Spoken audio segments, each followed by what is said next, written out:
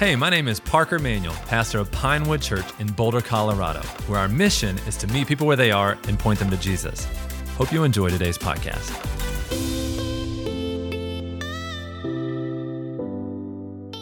The title of today's message is The Pursuit of Perfection. You're like, yeah, all the OCD people in the room are like, this is my kind of sermon. It's about time somebody's going to affirm the fact that I obsess and compulse over things. So, you're in for a rude awakening, okay? Just want to let you know.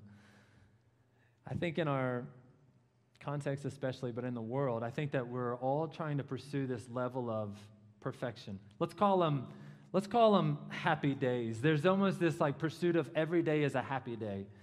And so we're all trying to check all of the boxes from physical health to emotional, spiritual, to adventure, to relationships. And so we think to ourselves, if I could just pursue this level of perfection and check all of the boxes, I'm going to live a satisfied, fulfilled, joyful, significant life. So we try, and we pursue, and we pursue, and we pursue the happy days, and for some reason, we keep coming back to this gap that's in our life. Why am I not as happy as I feel like I should be? I have money. Why am I not as happy as I should be? I feel good. I'm healthy.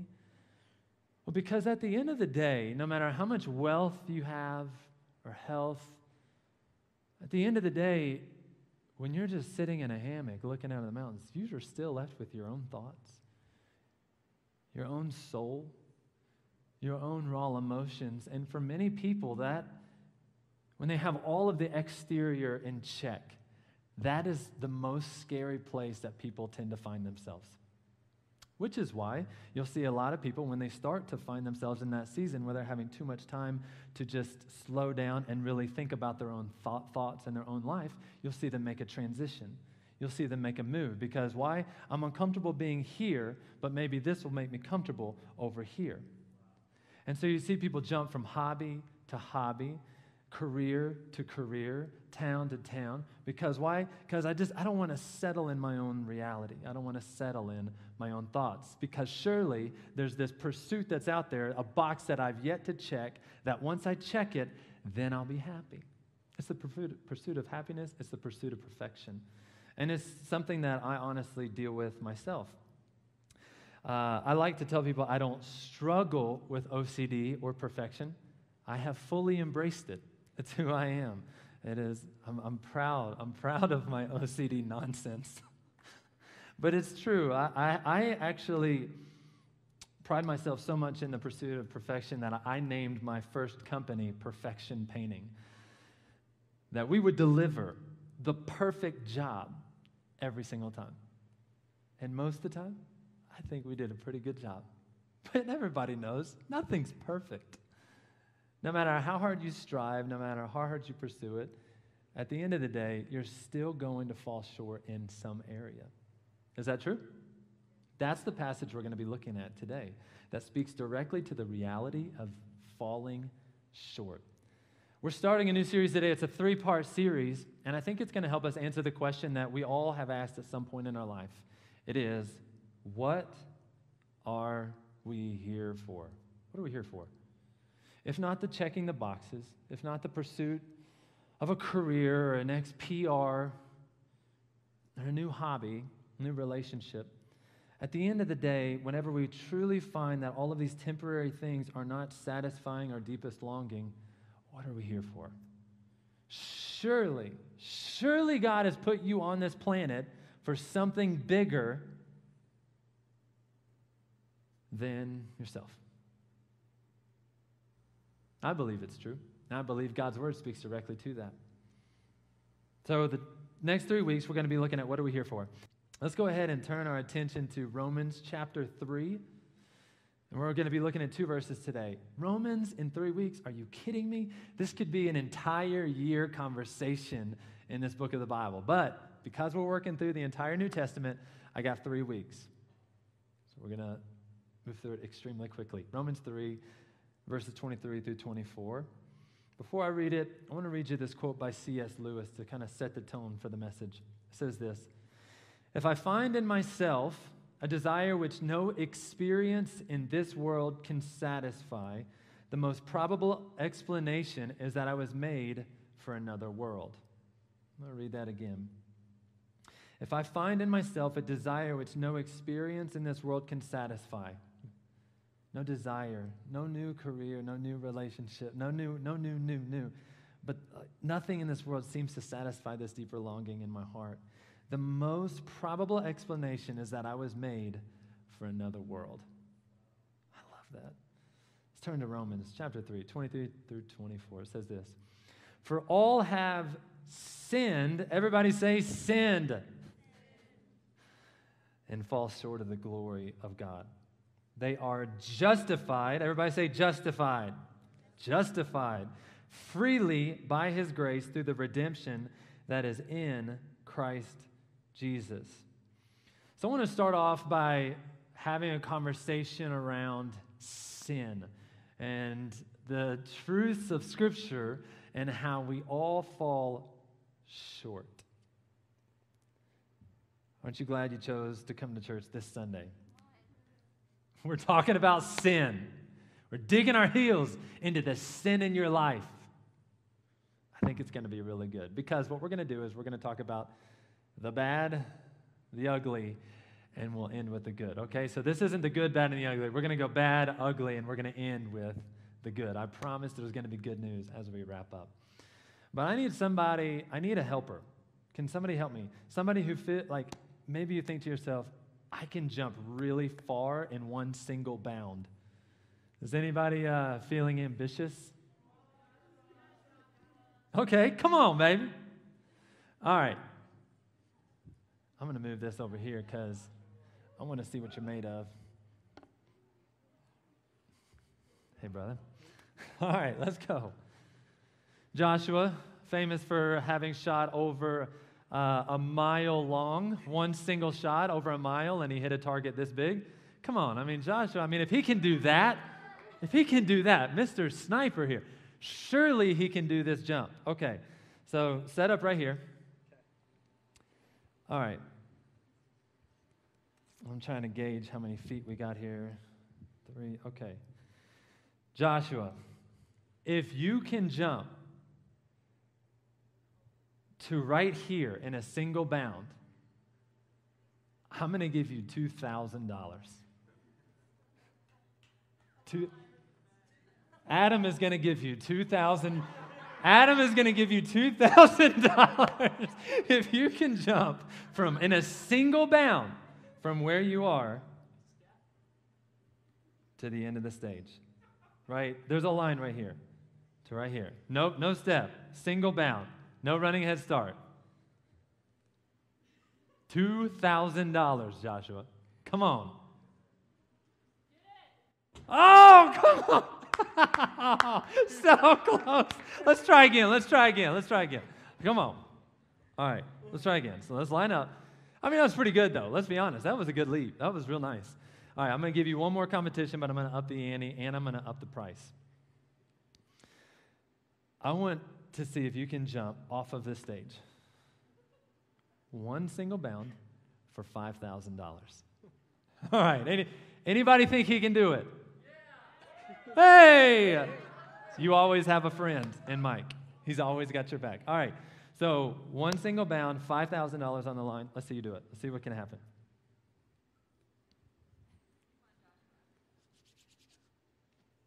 Woo! Come on, that's pretty good. Sorry, brother, but you didn't get it. I'm sorry. Thank you for your effort. You did, give it up for Joshua. Gosh, he did so good, though. Why? Why wouldn't I make it right here? Then he could have gotten the $2,000. If only. I didn't have the $2,000. I'm super glad that he didn't get it. But at the end of the day, no matter how many times from that far away to here or to off of the stage, no matter how many times he attempted, how many of you know he would have never made that leap? It's too significant, too big. He would have always fallen short. But for a second, Joshua, correct me if I'm wrong, for a second, when I said $2,000 to right here, you thought, I might be able to get there. Yeah, I could get there. I feel like that is how a lot of us live our lives as it relates to us achieving or finding the moral standard that we're comfortable with. We're like, man, if it's just right there, then maybe if I position my life well or get the right habits in place or put the right people around me, I may just be able to achieve, perfection. I may not call it perfection, but at least the moral standard that I would say would be,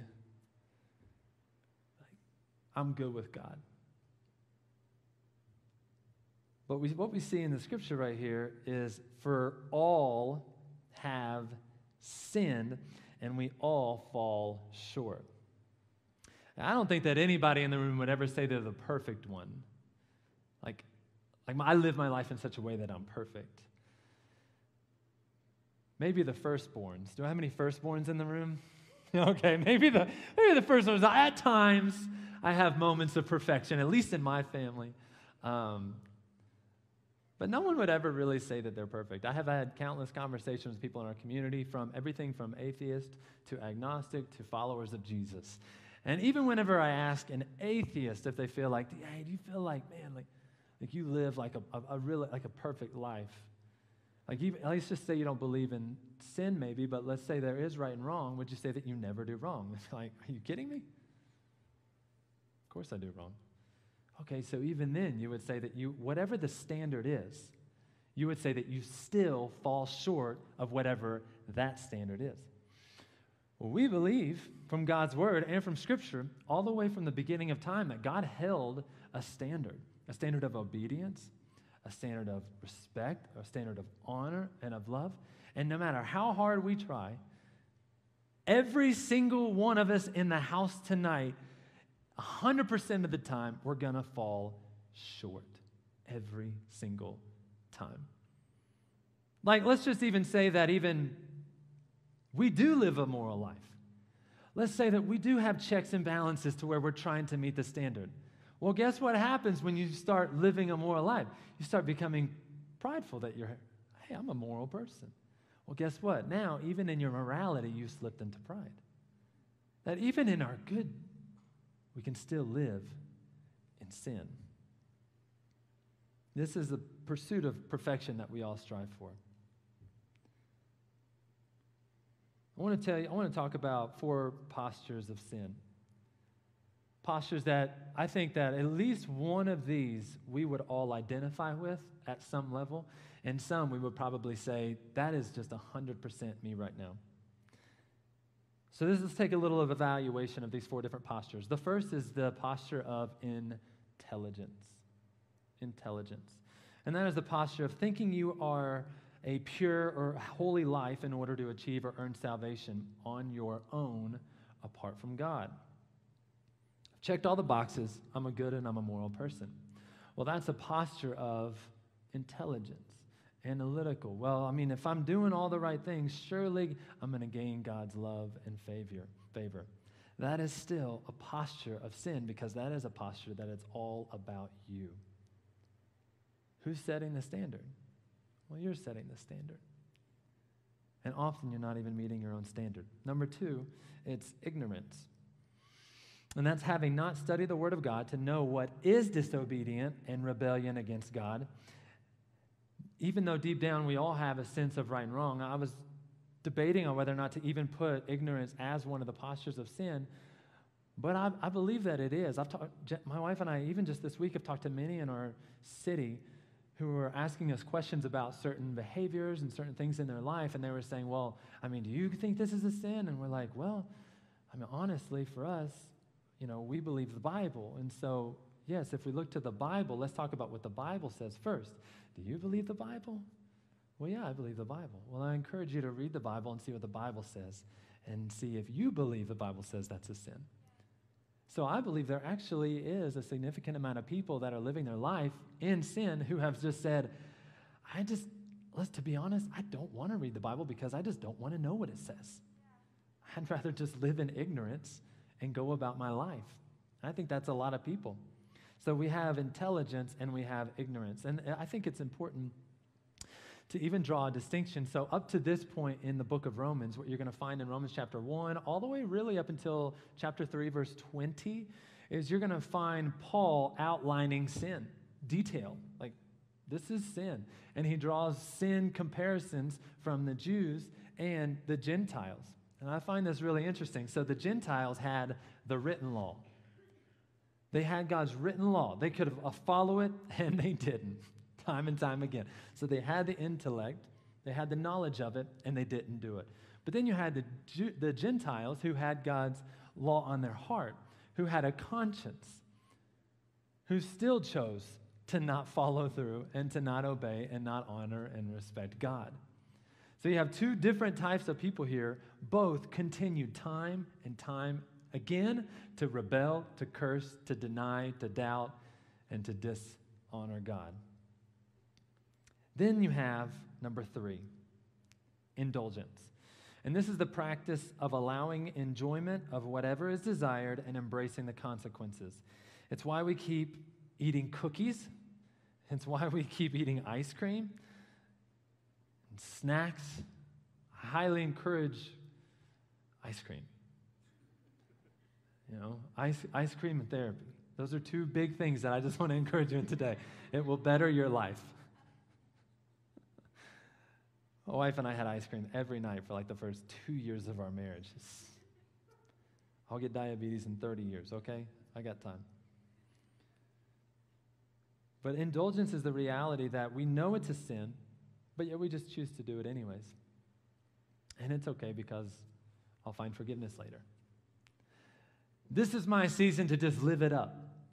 I remember walking with countless friends coming out of high school, going into college, who just said, this is my indulgence season.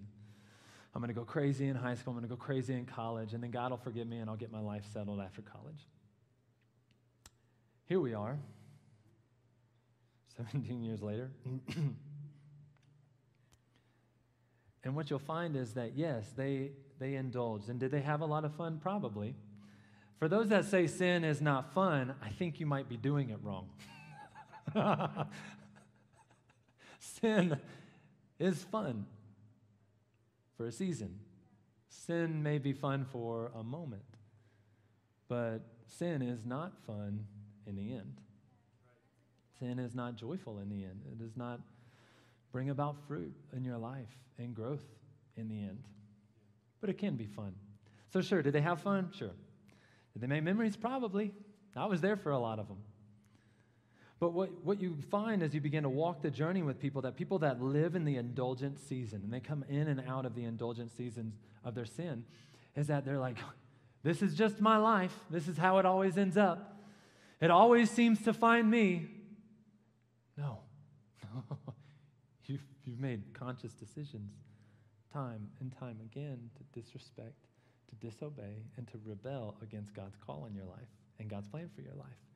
And as a shepherd and as a friend, it's hard to like walk with people on those journeys because, yeah, you think that it's just happenstance that these things are happening in your life, while I'm watching from the outside saying you're actually just making decisions against God's plan for your life. And that's the reality of the indulgent season. I'll find forgiveness later. Yes, 1,000% you're going to find forgiveness. 1,000%. God's already forgiven. Yes, 1,000% you're going to be fine. God can work it out. Are there going to be consequences? Yes. Broken marriage? Yes. Divorce? Yes. Addiction? Potentially. Broken relationship after broken relationship? Yes. But God will forgive you. And the fourth is impotence. Impotence is the trait of refusing to repent. I know it's true. And it's not even the posture, I'm just going to indulge in it. It's more or less the posture of, I'm just going to turn my back to it. Do what I want anyways. This is bullheadedness. This is self-will. This is stubbornness. This is, I know, and I'm never going to do anything about it. So you have intelligence, ignorance, indulgence, and impotence.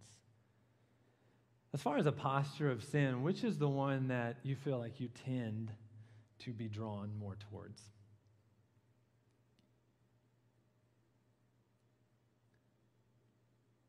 it's okay to take a second just to kind of think about that, marinate on that. Because we've all established that none of us are perfect. We've also established that none of us even come close to the standard of holiness that God has called us to. So at some time or another, we are landing in one of these categories. So here we're living in sin. We have a certain posture towards our sin. We acknowledge that there are certain consequences of our sin. But one of the things that we haven't talked about yet is, we've talked about the temporary consequences of our sin, but we haven't talked about the most significant consequence of our sin. Sure, if you sin and you had a terrible night and you found yourself like drunk on a street corner, not remaining. If that was your situation, sure, there's consequences with that, no doubt. But that is nothing compared to the consequence of living in your sin apart from the saving grace of Jesus Christ and having separation from a holy God. That is the consequence of sin that to me is most terrifying.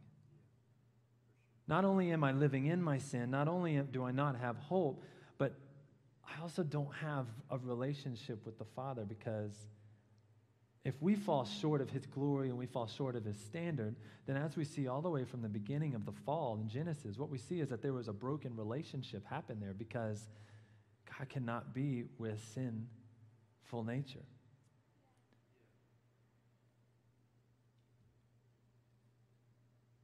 What good has sin produced in your life?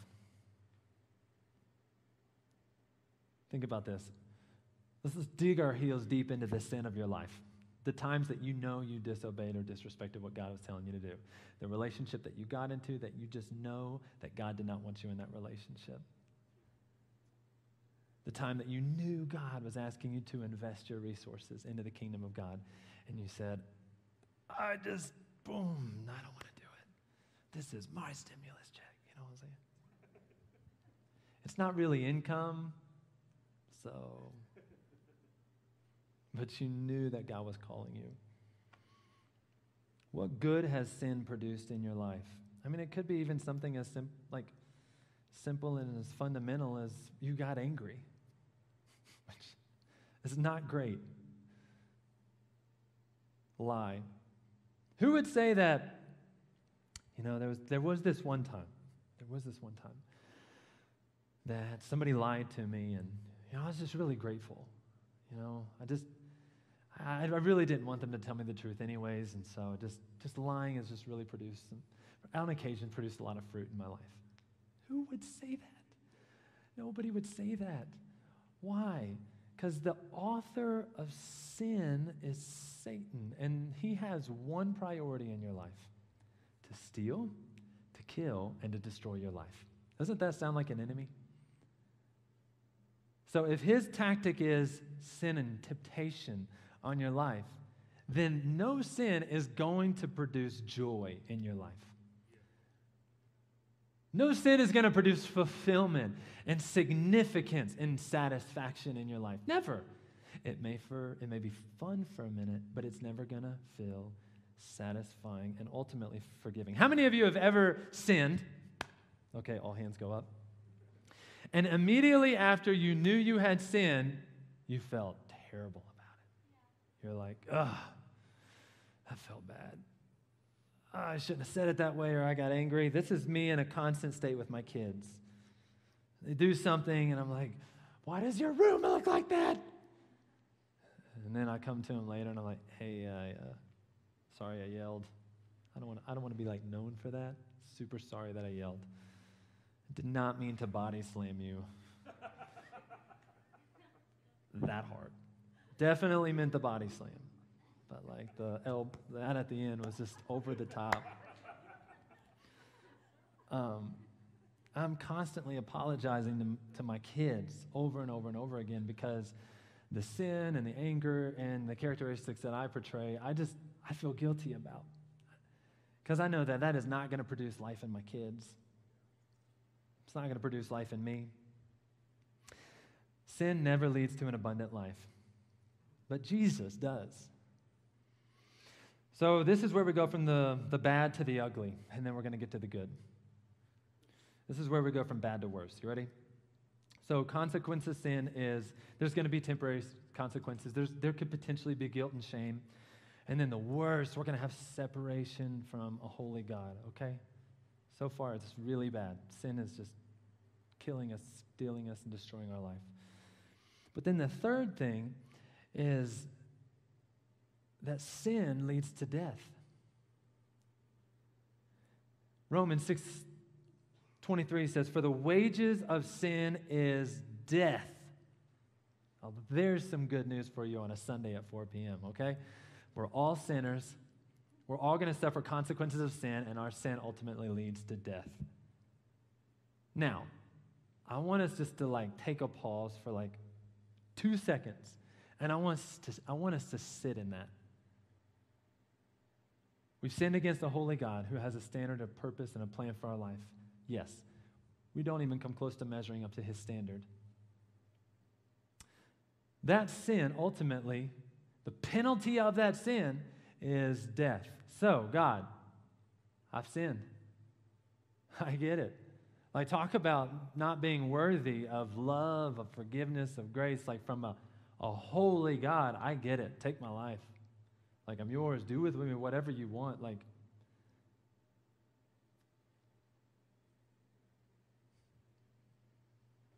So if the penalty is death, what would the payment be?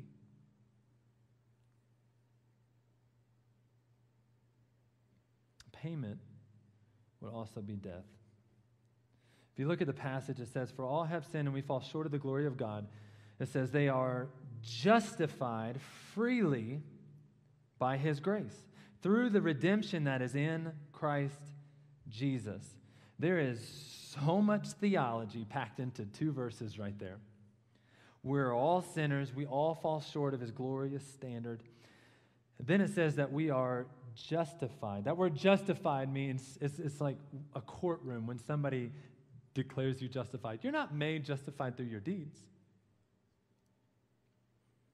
You can't earn justification.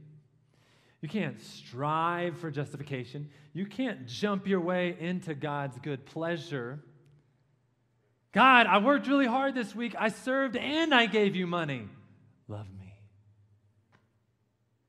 It doesn't work like that. If anything, that's the exact opposite of what God is calling you to do. You are justified. You're not made righteous. You are justified. You are declared righteous. You're not made justified. You're declared justified. And it says freely. You are justified freely. How many of you know that it may be free, but it 100% was not cheap? If the wages of sin is death, then what happens? Either we take the death or somebody stands in our place. And that is the whole message of the gospel of Jesus Christ. It's why we gather. It's why we're here. Is no matter what sermon we're preaching in the Bible, it always comes back to this. Man, it always feels like you preach the same message. It's kind of true. It just kind of always circles back to we kept sinning. We kept turning our backs on God. No matter how clear he tried to make it, no matter how clear he presented himself to us, we still choose our way. But God loves us so much that though we deserve death, deserve shame, guilt, we deserve whatever we get, we deserve because we turn our back on him. He still pursues us time and time and time again. I've gone too far. God could never love me. I've sinned too much. He's forgiven me too much. Why do I feel like every day I screw up and have to ask for his forgiveness? Well, that's everybody. Daily I die, and daily his mercies are made new every single morning. You're not disqualified. You never have been. But that time and time again, he justifies you freely by his grace. Everybody say grace. Grace. Let's say it one more time. Grace. What is grace? Grace is God's unconditional love and his unmerited favor on your life. We all want love. And all of the love that we pursue and all of the relationships is highly conditional, is it not? Friendships, relationships, dating, engagements, marriage. It's so conditional. It's kind of like, you didn't really love me well today, so I don't know that I'm going to love you back. You didn't really treat me well today. I'm not really feeling loved. And it's so conditional. But God's love is not conditional. He freely gives. It's called agape love. This overwhelming, undeserved love on your life over and over and over again. I like to say that everybody in the world wants to be seen, known, loved, and needed. Seen, known, loved, and needed. And we strive for this in every area of our life. Will somebody see me? Can somebody just acknowledge me? Can somebody be grateful for me or want me in a room and really see who I am? I mean, I may be known, but I'm not seen. So then we're seen. And, well, I may be seen, but I'm not really loved. And so we have this desire. I want to tell you that in Jesus Christ, you are known, seen, loved, and needed every second of every day. Unconditionally. No matter how many times you turn your back on him, he'll never leave you. He'll never forsake you. He won't walk away. Ephesians 1, 7-8 says, in him we have redemption through his blood, the forgiveness of our trespasses according to the riches of his grace that he richly poured out on us with all wisdom and understanding. John 14:6, Jesus said this. He said, I am the way, I'm the truth, I am the life. No one comes to the Father except through me. Romans 5:8, but God shows his love. God demonstrates his love towards us, and that while we were still sinners. You mean that God was thinking of me when we were on the cross? Whose cross do you think that was? That was our cross. Whose nails do you think that was? Those were our nails. What about the guilt and the shame that God endured as he went to the cross, where he was stripped naked, where he was beaten, where he was mocked, where he had the crown of thorns put on his head? We were the ones that turned our back on him, yet he in his love sent his one and only Son to stand in the gap to take our place. How much more can I say this? We deserved death, eternal separation from us. We turned our back on him. He never turned our back on us. Instead, he pursues us. And even in John, it says that even now, he's drawing us in. I think that it's extremely difficult for us. And sin, and Romans 3:23, it's never one of the passages where you're like, man, I can't wait to preach on sin. I love this message. This is so fun. No. Nobody wants to preach the sin message. It's just not fun. But I don't believe that we can truly rest in his finished work on the cross when he said, it is finished. Like if you haven't fully rested in the reality of your sin, how can you really celebrate the death, burial, and resurrection of the Lord? How do you even understand what it means when he said, it is finished? What is finished? All of this was finished. All of your sin was finished. All of your guilt and shame that you're not measuring up enough was finished here. All of the feelings of insignificance, the grief and the pain and the anger, all of this was finished here. And I just think, especially as we're looking ahead at Easter, I think it's so critical that we take a pause here in Romans 3:23 to say, for all have sinned and we all fall short. God, thank you for your death. Thank you for Good Friday. Thank you for your resurrection. I want to posture my heart. I want to prepare my heart so that I can live every day with the reality of my sin present, so that I can live with the reality of his grace washing over me fresh anew every minute of every day. Even as I walk into this building, as I walked into Riverside this morning, I said, God, forgive me of my sin. Isn't it so interesting that when we confess our sins to God, we make it so generic? Have you ever thought about this? Does anybody else do that? Like, nobody really likes to be specific with God, but you're kind of like, God, forgive me of my sins. And then you're kind of like, man, I hope he doesn't really know what I did. God knows your sin. He knows the times that you've disobeyed, disrespected, dishonored, and separated yourself from him. He already knows every little detail of it. Then why are we so afraid? If we know that God is omniscient and omnipresent and all of these omnis, God is all of the omnis. If we know that, then why are we so scared to come to him with the truths and the specific realities of our sin? Because we think that he's going to treat us just like our father treated us. We think that he's going to treat us just like our mom treated us, or like our lack of the father treated us, or we think that he's going to treat us like we treat our kids. He's going to shame us. What if he doesn't love us anymore? But that couldn't be any more further from the reality of what actually happens. That's not the love of the Father. In 1 John 1:9 it says, if we confess our sins, he is faithful and righteous to forgive us our sins and to cleanse us from all unrighteousness. I think for some of you in the house today, you need a fresh confession. God, I looked at pornography. God, I lusted after somebody in the store today. God, I was greedy. God, I was angry. God, I was prideful. God, I've been talking about somebody behind their back. God, I've been addicted to a substance that I need to let go of.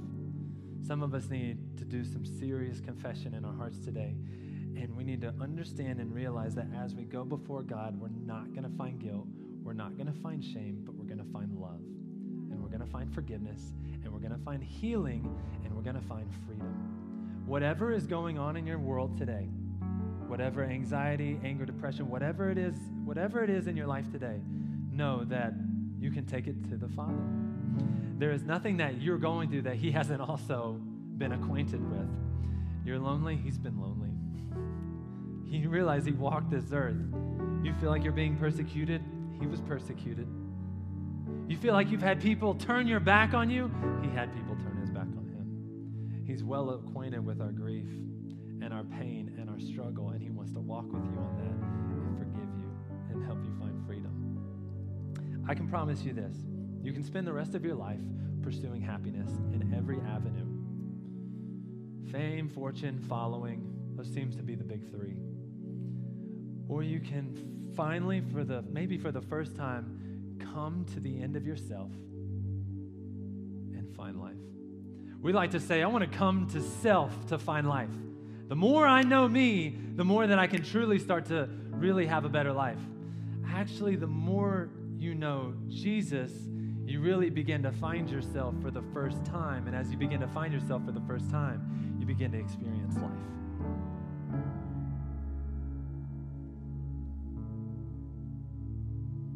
If you would bow your head, close your eyes. I'm going to say a prayer, and this is just a prayer of confession. So maybe you're here today and you've never put your faith and trust in Jesus Christ. Then today, it's a good day. I like to say it's as easy as ABC. Acknowledging your sin, believing that Jesus was raised from the grave, and confessing Jesus as Lord. Coming to Jesus, easy as ABC. And I want to lead us through a very simple prayer of just confession, of acknowledging that Jesus died, that he was buried, that he rose from the grave, and that's why we're here today.